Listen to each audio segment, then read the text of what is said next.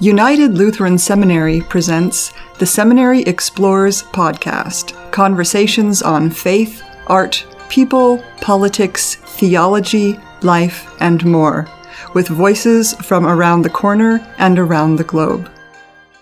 Good day. Welcome to the Seminary Explores. I'm Strobert, and my guest today is Dave Crowner, Professor Emeritus of German from Gettysburg College. And we're going to talk about, I hope, some of his involvement in the past few years that in some ways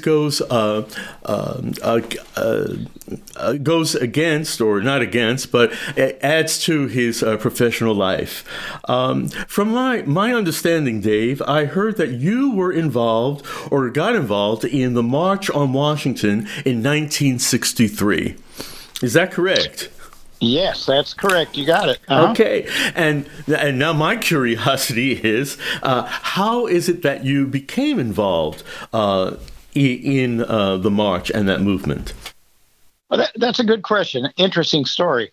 I had graduated from Pacific Lutheran College, now Pacific Lutheran University, out in Tacoma, Washington. Oh, yeah. And had gone to a German summer school immediately after that, where I met Pat.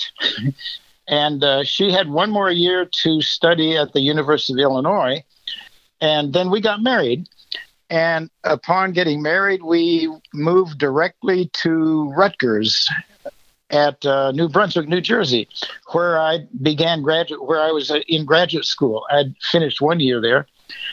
And so since we were married and we looked for married student housing, we ended up at a little apartment in the graduate student housing next door to the Marchands. The husband is Jacques Marchand. He was affiliated with the Rutgers chapter of the Student Nonviolent Coordinating Committee, SNCC. Oh, yeah. Oh, yes.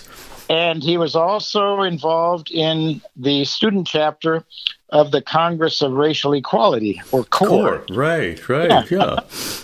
And Jacques made it clear to me that I would be more or less, very welcome to join those two groups and be involved.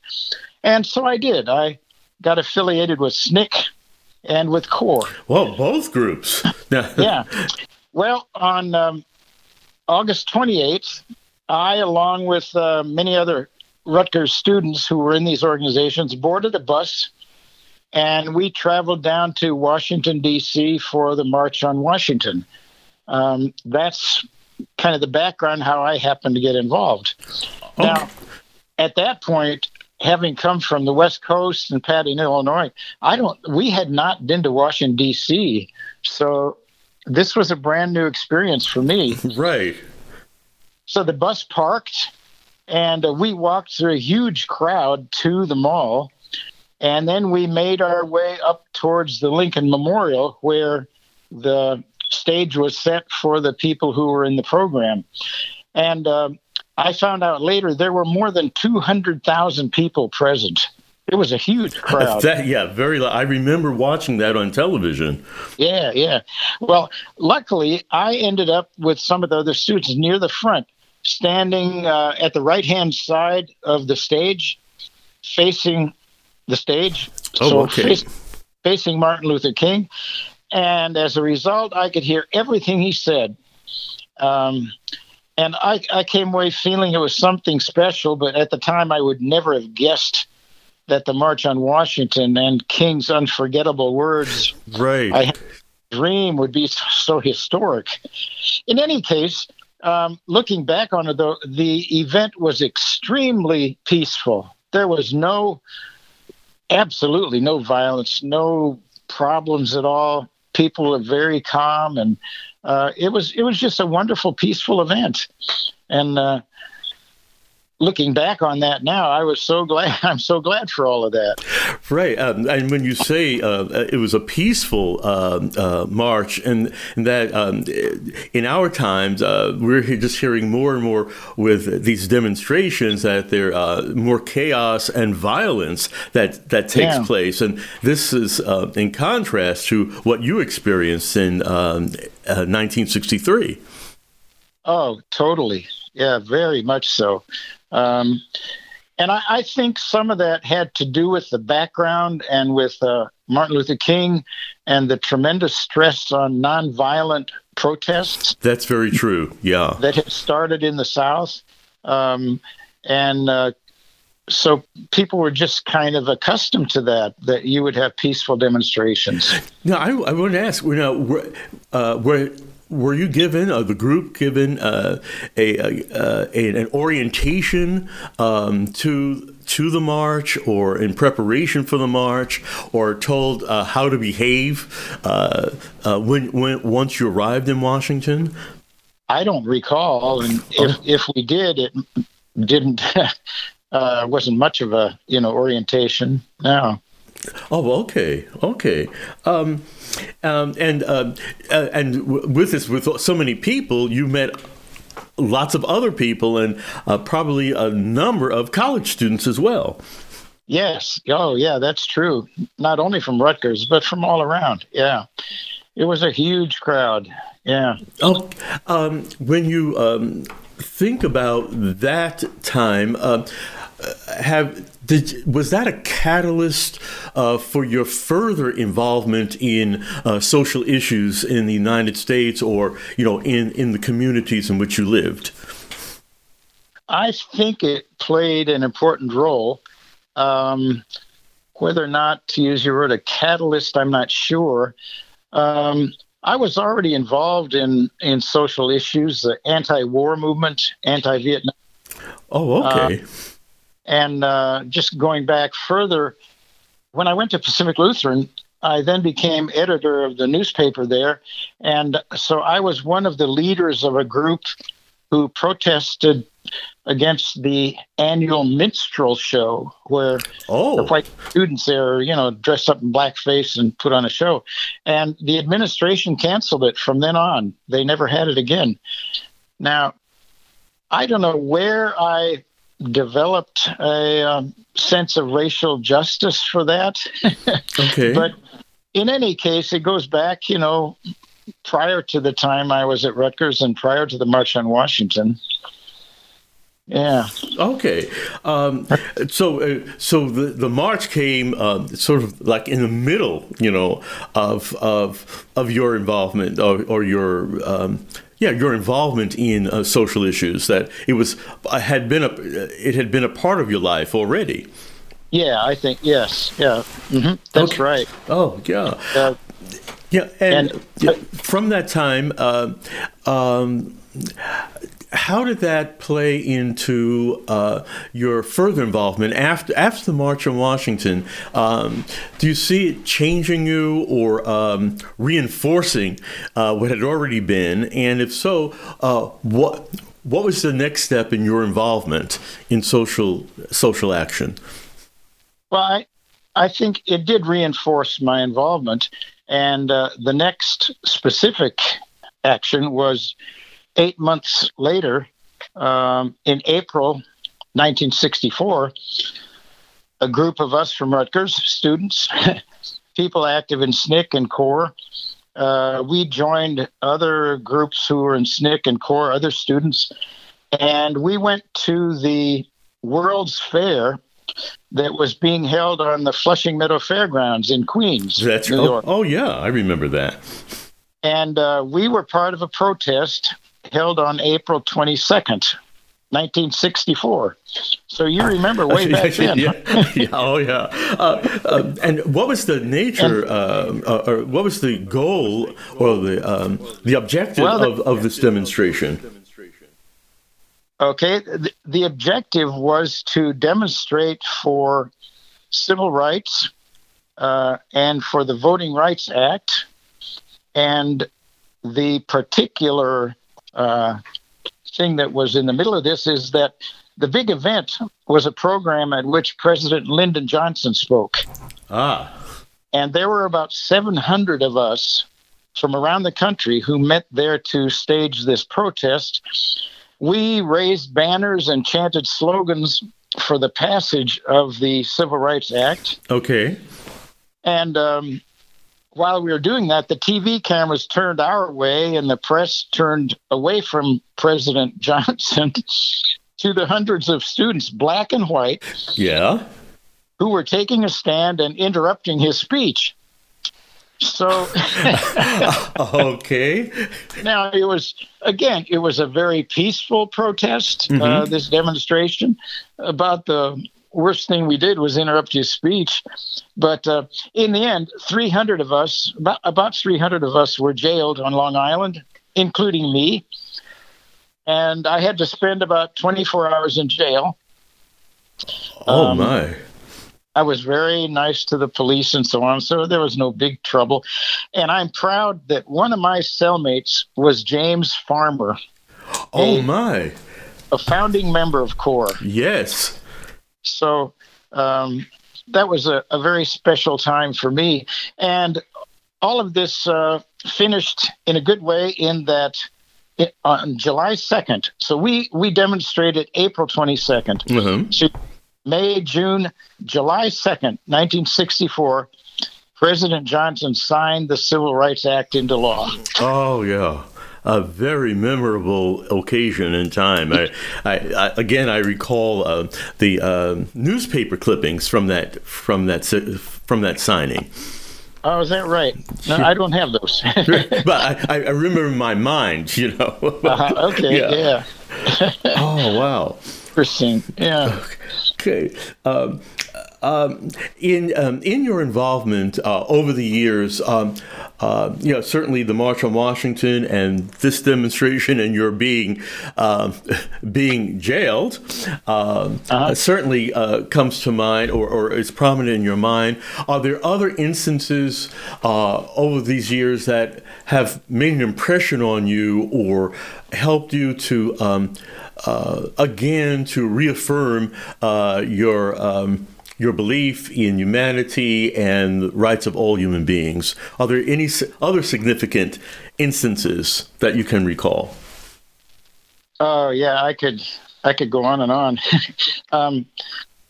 One of them is that at the college I became the faculty director of the student service learning program. Oh yes, I was director of that for 10 years.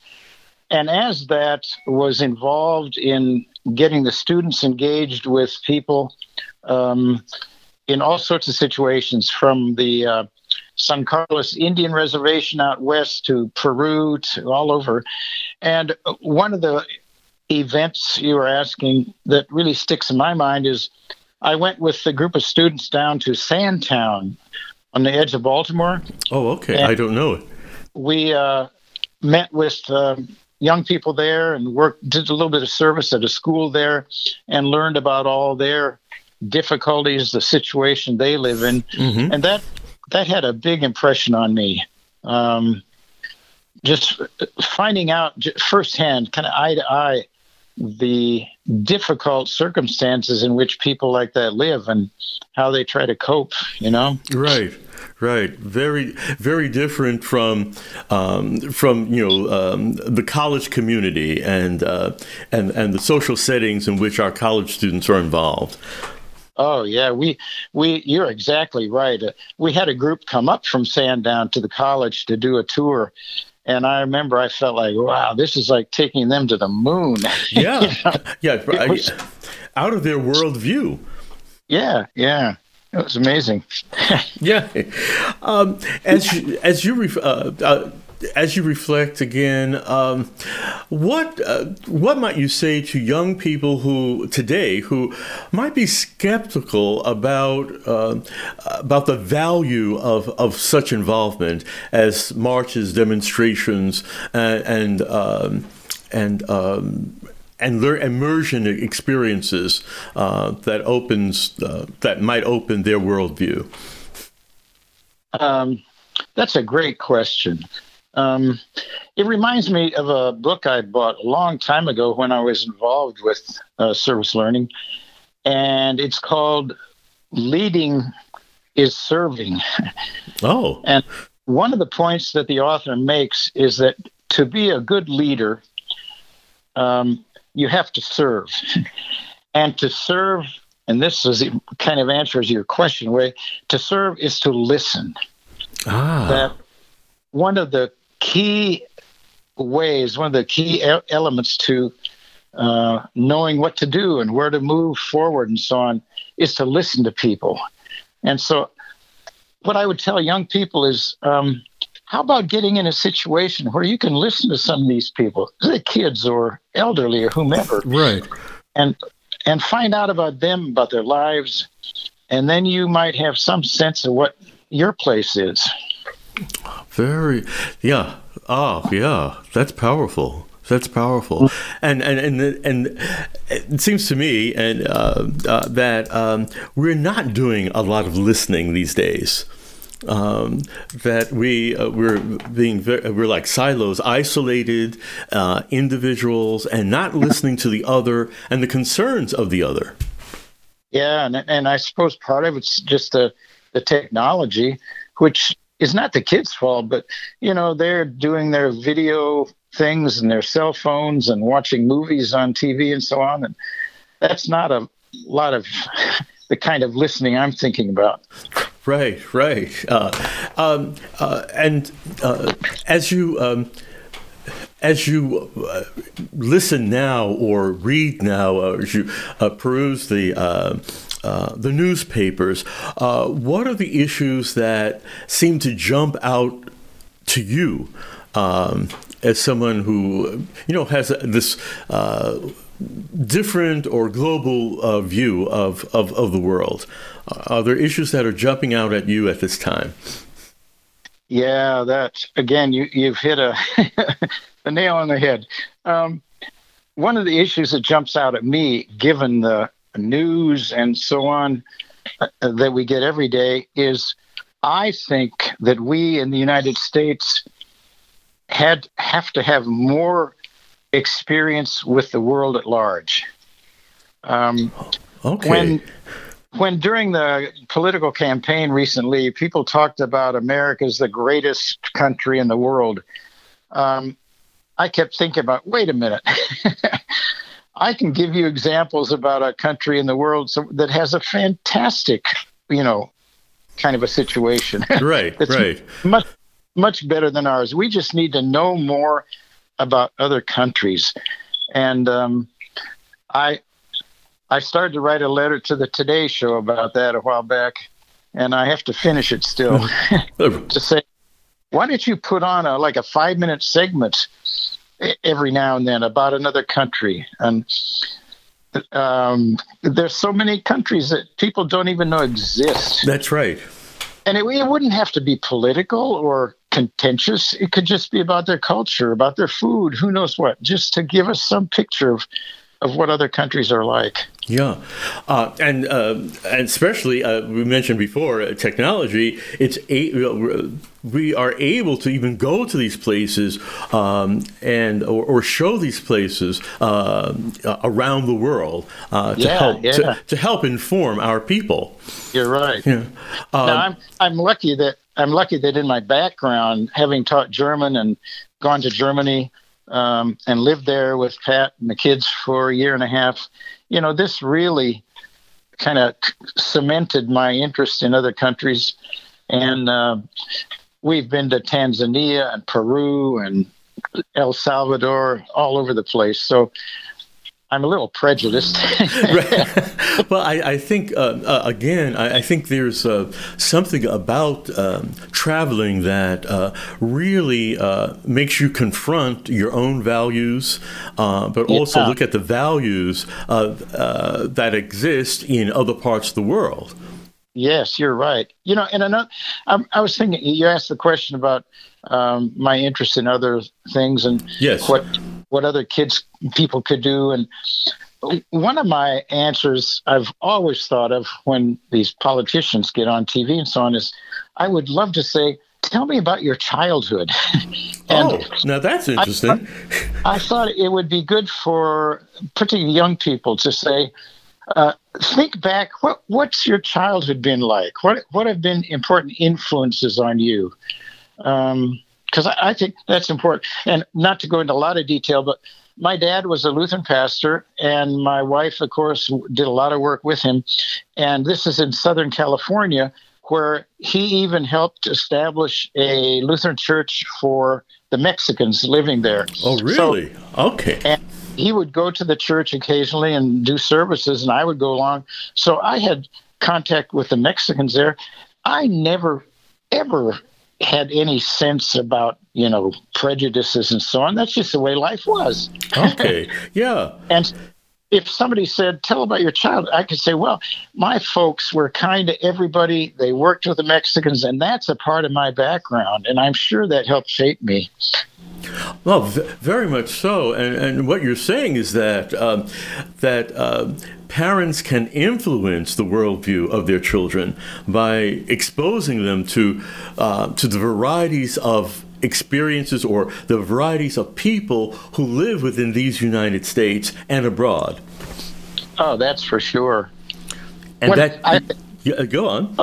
Oh, I just one tiny little anecdote. When Pat and I moved to Gettysburg in the summer of 1967, I went over and volunteered for Head Start. This is the summer of 1967. Oh, okay. So one of my first students had nothing to do with Gettysburg College. It was Eric Nutter. Oh, my.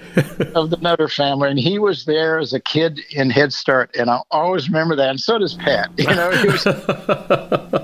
So here's this little black kid, one of my first contacts in Gettysburg. And it's always stuck in my mind. Yeah. Oh, that's marvelous. That's marvelous.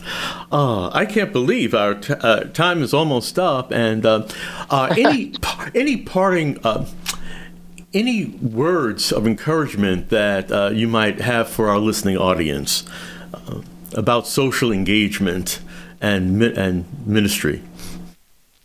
I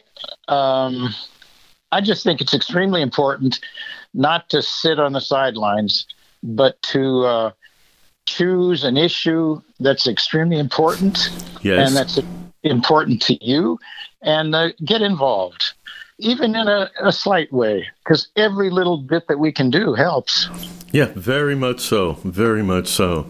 Well, I want to thank you for sharing your insights into your experiences from the March on Washington to life in Gettysburg and around the world. You've contributed to our community, and it's always a joy to hear about those experiences. Well, thank you, Nelson. It's been fun, very interesting. Right. My guest today has been Dave Crowner, Professor Emeritus of German from Gettysburg College, and we've been talking about social engagement from the March on Washington in 1963 to the present time. For the Seminary Explorers, this is Nelson Strobert. Have a good day. You have been listening to The Seminary Explorers, a production of United Lutheran Seminary with campuses in Gettysburg, Pennsylvania, and Philadelphia, Pennsylvania.